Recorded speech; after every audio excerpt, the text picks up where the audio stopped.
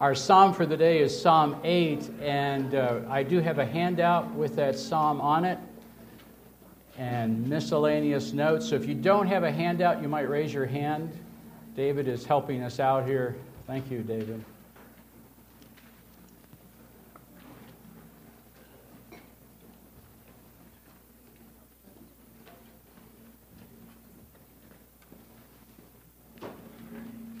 While David's handing these out, let me just make a few preliminary comments on the Psalms. A few weeks ago, I introduced the Psalms under a title, Lining Up the Psalms. And there is a flow and a structure to the Psalms. And this summer, I've just determined once again to try to get into the Psalms so that I understood it better and deeper. Last week, we were back at our home New York church, Central Presbyterian Church, that we were involved in before becoming involved here at the Advent, and I preached on Psalm 1. The first book of the Psalms goes roughly from Psalm 1 to Psalm 41. The division of the Psalms is uneven. There's 5 books. The first one, 41 chapters, 41 Psalms. Psalm 1 and Psalm 2 are your introduction to the whole Psalter. The first one, very personal. The second Psalm, very political and social. And you'll notice that there's that kind of rhythm throughout the Psalms of personal and social, always keeping in view the big picture as well as the very personal picture. There's that kind of rhythm in the Psalms. For the last month or so, I've been working for myself personally on Psalm 3 through 7. And the backstory for Psalm 3 through 7 is the Absalom conspiracy against King David. So Psalms 1 and 2, opening overture to the Psalter. Psalm 3 through 7, dealing with the establishment of David's kingdom, not at the beginning though, but really toward the middle or the end where it's under threat by his own son. Really dynamic Psalms, 3 and 7, that have a parallel to God establishing His will in our lives as well. I think that's the parallel. God establishing His will in David's life in Israel, and God establishing His will in our lives. 3 through 7, praying through the struggle of that. And then Psalm 8, which we're going to look at now, is just like a breath of fresh air. It's like the night's over. It's like day.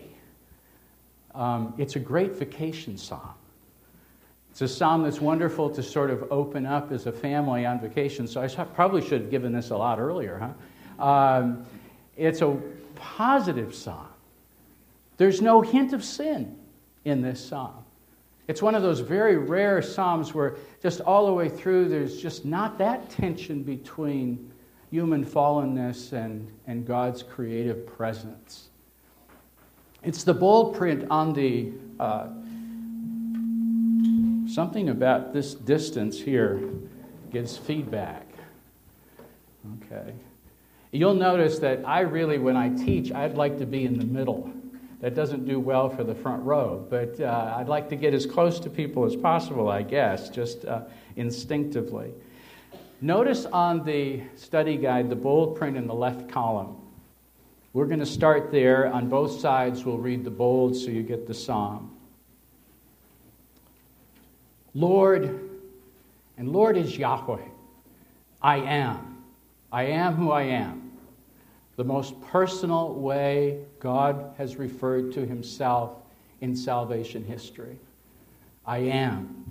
I am our Lord. How majestic is your name in all the earth. You have set your glory in the heavens. Through the praise of children and infants, you have established a stronghold against your enemies, to silence the foe and the avenger. You may have memorized it as, from the lips of children, you have ordained praise to silence the foe and the avenger. There's a lot of different translation work at that point, but it's certainly the same theme. Verse 3, when I consider your heavens, the work of your fingers, the moon and the stars which you have set in place, what are mere mortals? Or what is man? Or what is the Son of Man, that you are mindful of them? Human beings, that you care for them. And then if you turn the page, verse 5, you have made them a little lower than the angels. And probably the right translation for that is not angels, but God. You've made them a little lower than God. There's quite a debate on that in scholarly circles, and it was thought that angels was probably scribally injected because it seemed more modest. We're a little lower than angels. But probably the more proper Hebrew translation is, you've made them a little lower than God and crowned them with glory and honor. You made them rulers over the works of your hands. You put everything under their feet, all flocks and herds, and the animals of the wild, and the birds in the sky, and the fish in the sea, all that swim the paths of the seas. See what a great creation care this particular psalm might be.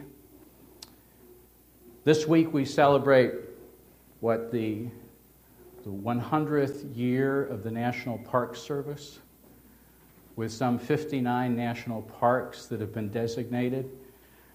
That's part of creation care. It's part of our understanding of God's provision, setting aside these pristine wilderness forests and so forth to be kept as they are for the preservation, for the nation, and for our enjoyment. And then the psalm ends on the same note that it began. Lord, our Lord, how majestic is your name in all the earth. If you turn the page back to the beginning, Derek Kinder is a wonderful Old Testament scholar, has a very brief little commentary on the Psalms, each one of them. And he writes this of Psalm 8. This psalm is an unsurpassed example of what a hymn should be, celebrating as it does the glory and grace of God, rehearsing who He is and what He's done, and relating us and our world to Him, all with a masterly economy of words and in a spirit of mingled joy and awe. Now, at the heart of this psalm is a question. What are mere mortals that you are mindful of them, that you pay any attention to them? Or what is man that you are mindful of him, and the Son of Man that you care for him? That's going to be the New Testament, second chapter of the book of Hebrews. That's going to be the New Testament translation of Psalm 8. That question, what is man that you are mindful of him, is raised explicitly two other times in Scripture. In Psalm 144, David asks the same question, but now with a pessimistic conclusion. David says, man is but a breath. His days are like a fleeting shadow. And then Job raises the question, what is man that you are mindful of him? And he answers the question this way, give me a break. Stop paying so much attention to me. Will you please let up? So those are the two other places where this question, which is at the heart of the psalm, is raised. C.S. Lewis said of this psalm, again in that narrow column, the second quote, this short, exquisite lyric is simplicity itself, an expression of wonder at man and man's place in nature, and therefore at God who appointed it. God is wonderful, both as a champion or judge and as creator. Armand Nicolai, a clinical psychiatrist at Harvard for 30 years, taught a course comparing Sigmund Freud and C.S. Lewis. And it was one of the most popular electives at Harvard. And he wrote a book at the end of that 30-year career, and I have it on there, The Question of God. C.S. Lewis and Sigmund Freud debate God, love, sex, and the meaning of life. And I've heard Armand Nicolai speak, and he's just such a gracious, wonderful Christian man. And the testimony must have been just very positive for this program in which he participated for so many years in just a really well-attended class. But he always begins that course with the Socrates quote, "The unexamined life is not worth living." And then he goes on to say, and it's at the top of your page in the right column, within the university, students and professors scrutinize every possible aspect of our universe, from the billions of galaxies to subatomic particles, electrons, quarks, but they assiduously avoid examining their own lives. In the wider world, we keep hectically busy and fill every free moment of our day with some form of diversion. Work, computers, television, movies, radio, magazines, newspapers, sports, alcohol, drugs, parties. Perhaps we distract ourselves because looking at our lives confronts us with a lack of meaning, our unhappiness, our loneliness, and with the difficulty, the fragility, and the unbelievable brevity of life. And this is where Psalm 8 runs counter to that. It's opening the life up to, like a child, receiving life as a gift, meaning as a gift, the revelation of God as a gift. And that's why I think something of the heart of the psalm, maybe the most singular line in the psalm, in the Hebrew scriptures for the Israelites was, "From the lips of children, you have ordained praise to silence the foe and the avenger." God gives up his testimony to children. Now, some of you have had the privilege of being at the birth of your child. In that very moment, I think that is one of the most tremendous moments to refute the nature alone thesis, hypothesis of life. Because in that moment of delivery, welcoming a new human being into this earthy historical life just sort of puts the lie to the idea, the reductionistic, mechanistic, nature alone thesis for life. Doesn't it? Have you been there? Have you experienced that? A few weeks ago, our daughter and son-in-law, who pastor a church in San Diego, were here visiting at the Advent, and they took Micah, who's just under 2, up to the nursery or toddler's room. And Micah goes in, and a guy up there, I don't know his name, but you would know him maybe. He's holding 2 crying babies. And Micah comes right up to him and says, "I'm Micah." And there's just something about the human person that emerges in relationship of identity and understanding that, to me, speaks so much more of the reductionistic thesis of man being just the sum total of his neurons, his biochemical reality, that we really are made with soul. That we are human beings that bear witness to the reality of our Creator. And that's wonderful. That's powerful. I am Micah, I am Yahweh. And there's a resonancy between these two that we would not want to deny that kind of singular personhood to God, any more than I would want to deny the singular personhood of you. Just as there is only one you, there is only one God, Father, Son, and Holy Spirit. And that truth resonates with us. Yeah, we may spend a lot of time trying to refute it and argue it and debate it, but I think that the truest, maybe most powerful testimony from the lips of children, you have ordained praise to silence the foe and the avenger. And that, I think, is something of you find in that something of the DNA of salvation history. Because that notion of children laying claim to praise connects with the incarnation. The reality of the Christian life beginning with the wonderful revelation of the Word made flesh and dwelt among us, and we beheld His glory, the glory of the only begotten of the Father, full of grace and truth. The incarnation, the reality that God became human. And that becomes, in a sense, the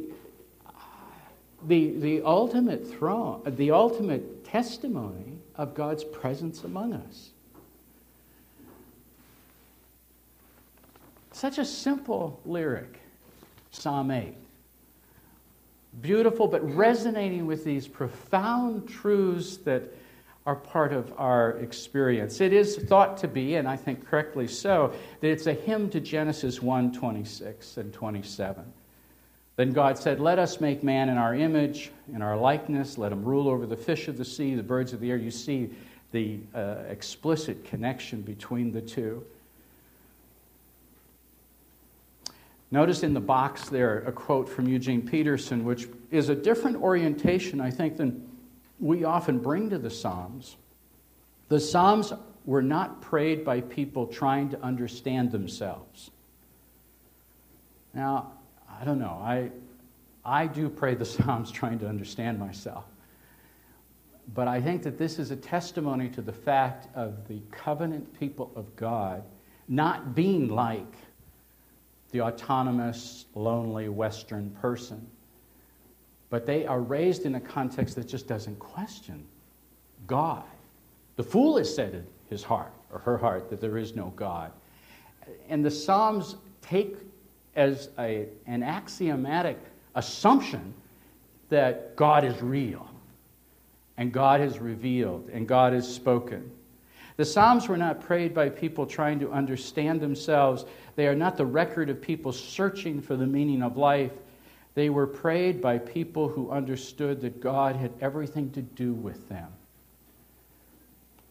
And even maybe the testimony of that may help us to rest, settle into the conviction that God indeed is real and God has revealed Himself. Now rest in that and pray the Psalms. Enter into them. I've made mention here of the incarnation and that tie-in to through the lips of children you have ordained praise. And obviously something to follow up on would be how Jesus used children. This is one of the things that we love about the Advent is the role that Christian education plays at the very beginning level of human life, and the regard that you have for children here in this body of believers is wonderful. And it ties in, I think, too, with the Corinthian church when the Apostle Paul said, God has chosen the foolish things of the world to shame the wise. There's an intentional understanding within the incarnation and then within the body of Christ, within the growth of the gospel, that God comes from below to convince people of His reality, not from the power structures. The second paragraph to the bottom, the psalmist is impressed with the greatness of God and the littleness of man. The first time I heard that was in a chapel at Wheaton College, and John Stott, the really well-known Anglican Bible expositor, pastor of All Souls Church in London for so many years, and just one of our real statesmen who's now with the Lord. But he spoke and preached on Psalm 8. And he talked about the greatness of God and the littleness of man. And when you look at creation, wow, are we small. we are on a very insignificant planet in a very mediocre galaxy among millions of galaxies that are millions of light years from each other. And when you begin to paint that cosmic picture, you begin with David under the stars looking up and saying, what is man that you are mindful of him, and the Son of Man that you care for him? You've made him a little lower than God, a little lower than the angels, and crowned him with honor and glory. Against the cosmos, we are so small. But when compared to God, which is ironic, isn't it? This is paradoxical. When compared to the cosmos, we're so small, but when compared to God, we're significant. Now, wouldn't it be just the opposite? But instead, the comparison is that we have now gained, by the relationship with the living Creator God, we have gained in stature. We have gained in significance. Nobody's on the scale of creation. But now someone endowed and designated, bestowed upon, great value, great dignity, stewards of creation because of God's designation. And all of that, I remember John Stott stressing Augustine's line that the secret to the Christian life was humility, humility, humility. And the nature that looking at Psalm 8 behooves us to be humble in relationship to God and humble in relationship to the stewardship responsibilities that He has given to us. And that picks up the Chesterton quote on the bottom of that right column. What we suffer from today is humility in the wrong place. Man, male and female, was meant to be doubtful about himself, but undoubting about the truth. This has been exactly reversed. Nowadays, the part of a man that a man does assert is exactly the part he ought not to assert himself. The part he doubts is exactly the part he ought not to doubt, the divine reason. I think Chesterton nails it there. We were meant to be doubtful about ourselves, finding our confidence and our sense of assertion in God, and we have done the opposite now. This is something that we could dwell on. I won't, but if you turn the page, British physicist and biochemist Francis Crick, who received the Nobel Prize for participating in discovering the molecule structure of DNA. And he wrote a book entitled The Astonishing Hypothesis. And he's one who does not believe that if you define the person mechanistically, neurologically alone, a nature alone point of view, he doesn't believe that's reductionistic. But I think that that's just a verbal defense that has no merit. He writes, the astonishing hypothesis is that you, your joys, your sorrows, your memories, your ambitions, your sense of personal identity and free will are in fact no more than a behavior, no more than the behavior of a vast assembly of nerve cells and their associated molecules. And this picks up with Richard Dawkins, who's been mentioned here, I think, many times, arguing that the perceived need for God comes from our Darwinian instinct for survival. Dawkins contends that the useful programmability and gullibility of a child's brain accounts for God talk being passed down from generation to generation. So what we need for survival is just mixed up with superstitious fantasies.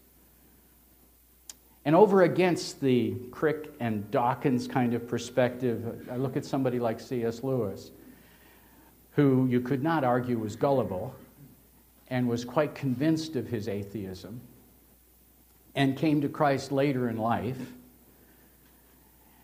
And he didn't ask who when he was searching, he asked what. And he said in this progression of thought, it brought him really to the region of awe. For I thus understood that in the deepest solitude there is a road out of the self, a commerce with something which, by refusing to identify with the object of the senses or anything whereof we have biological or social need, or anything imagined or any state of our own minds, proclaims itself as sheerly objective. And that sheerly objective reality is God.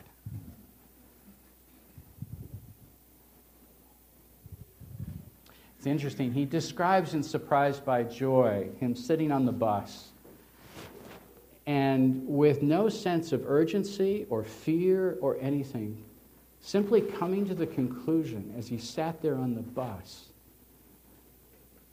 that after all of his searching, all of his questioning, all of his debating, he needed to make a decision. And he said, it was like I was beginning to take my armor off, unbuckling my armor. And he said, an atheist can never be too guarded. And as he's unbuckling his armor, he realizes that it's not a question of all or nothing. It's just a question of all. If God is God, then my entire being, all of me, all of the time, is under this lordship, under this God. The Bible offers a beautifully balanced estimate of the human person. When compared to creation, we're tiny, but astonishingly, when we're compared to God, our significance grows. C.S. Lewis, 12 years after his conversion, wrote a sermon that was given at St. Mary's at Oxford entitled The Weight of Glory. And in that sermon, he contemplates what it is now to be bestowed upon this kind of glory that's celebrated in Psalm 8. And the image that came to his mind was the coronation of Queen Elizabeth in 1953, when that small young girl sat there on a throne and this heavy crown was placed on her head. And he said, in a way, Psalm 8 celebrates that we are vice regents, royal powers with God, with respect to His creation. You have crowned Him with honor and glory. The same language that would be used for coronation is used for our responsibility. It's a beautiful, positive, powerful picture. Now, we have a few minutes, and I should end on this note, how the New Testament picks up on Psalm 8. Because Psalm 8, left in the Old Testament by itself, simply speaks of humanity under God. Endowed, bestowed upon by the grace of God, this wonderful responsibility of stewardship. A meditation on Genesis 1, 26 to 27. But now Psalm 8 is explicitly referred to 3 times in the New Testament.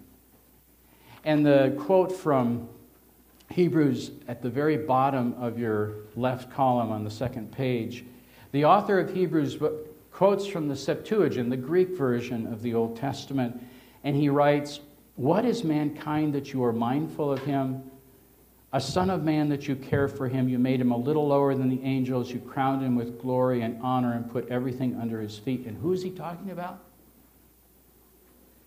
He's talking explicitly about Jesus Christ.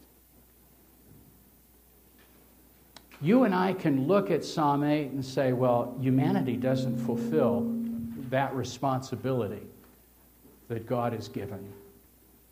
Humanity has failed at that. We have not been good stewards. We have not recognized I am who I am, the Lord, and how majestic is His name. We have not done that very well. The person who did that very well is our Lord and Savior, Jesus Christ. And that's what the author of Hebrews sees, the fulfillment of Psalm 8 in Jesus Christ. He is the Son of Man. Made a little lower than God. Now, you'd bring in that Chalcedonian confession to understand what all that means. Fully God, fully human, truly God and truly man.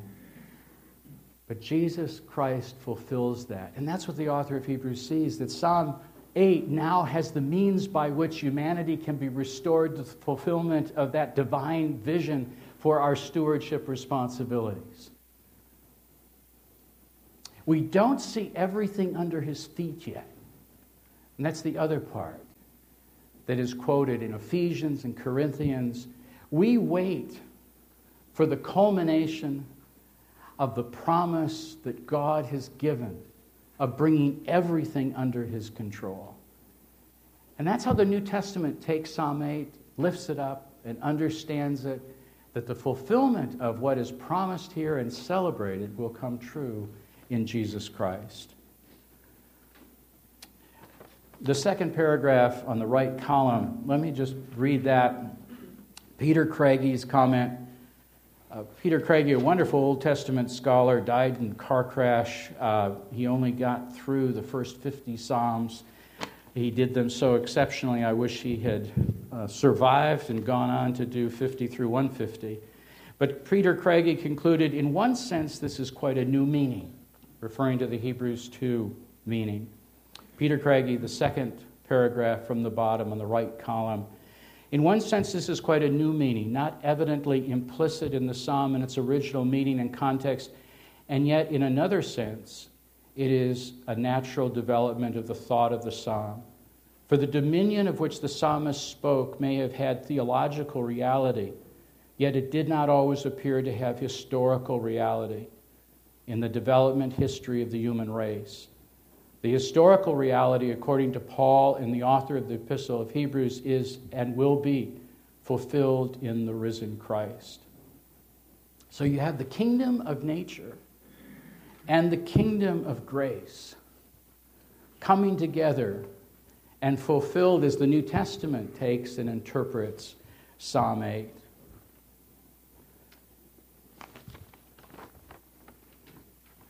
Lord, our Lord, how majestic is your name in all the earth. Name representing who God is and what he has done and everything about him.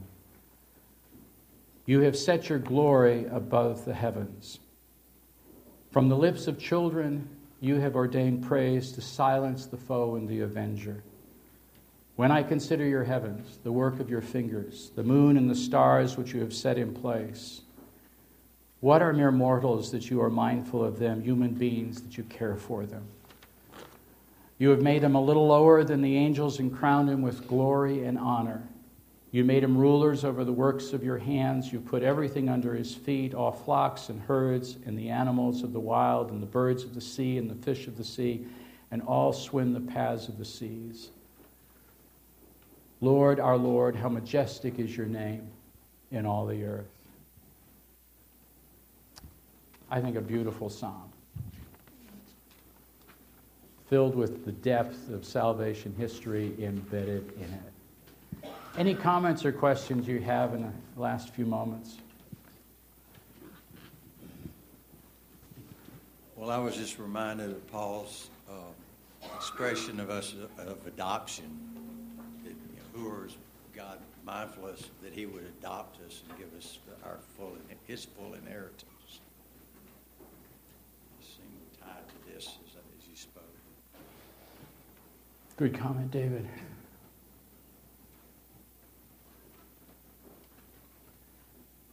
Just curious, is Psalm 8 anybody here's favorite psalm?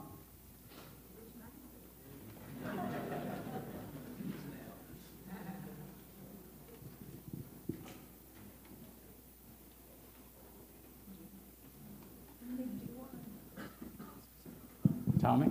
Yeah, it's interesting, in what Stephen's sermon earlier, talking about with the electron, the particle, and then you have the Crick and the Dawkins quote. It's just interesting right now, all that's going on with how all this science, which is, as Christians we know is just the study of God's creation, is really pointing towards there being a God. And a lot of scientists are really coming to that conclusion. The Large Hadron Collider, all that's going on with the Higgs boson particle and everything, and it's been dubbed the God particle, and they've discovered that. Just in a micro scale, you look at the smallest parts of us in the universe, and it points to God. You zoom out, you look to the biggest parts, and it points to God, and it's interesting how that's all happening right now. Whereas some people, Dawkins, they would use science against God, but Right. so many people, it's really pointing people to. Tommy's point is that on both the macro and the micro scale, science really points toward God. And I would say that Psalm 8 works really in two ways. One is that it really does sanctify some of your professions. Those of you who explore science and nature and medicine, I think it's a holy vocation. You're called to look into God's creation. And to me, that's a missionary within God's kingdom work. I think it's beautiful. The second is, I actually think it's easier now to believe in God than it would be in David's day. Because we understand, one, our insignificance in the light of the cosmos in ways that could never have been understood then. And I think the beauty, the wonderful creativity that we find in nature points to this. So science keeps building that testimony, I think. Good point, Tommy. Thanks for bringing it out. Don? Hey, Doug, I know it's overly simplistic, but just listening to you talk this morning and reading this, it pushes me back to Genesis 1 and 2. God's creation, the way He intended it to be, our relationship with Him. It drives me forward to the end of the story in Revelation, where once again we'll see that. And then it gives a real sense of how then should we live in the midst of that. And, somewhere in the already but the not yet, with this incredible recognition and awe of who He is and who we are and our need for Him. It seems like a great kind of a swing or hinge song. It is. And it really, there's a sacramental cast to all of life. I mean, we worship by taking the bread, drinking the cup. That's the sacrament. Baptism is a sacrament. But there's a sacramental cast to all of life. I think we should be infusing in our children the sense of how wonderful and positive God's creation is, that has been infused with such meaning and significance. And we participate in that. We're part of the theater of that drama. And it's wonderful. Well, we should pray and go to worship. Lord God, thank you for your goodness to us. We do praise you. We give you thanks. Thank you for speaking to us in this psalm by the power of your Holy Spirit. In the name of the Father, Son, and Holy Spirit, we pray together. I ask for your blessing on my sisters and brothers in Christ this week in their holy vocations. Amen.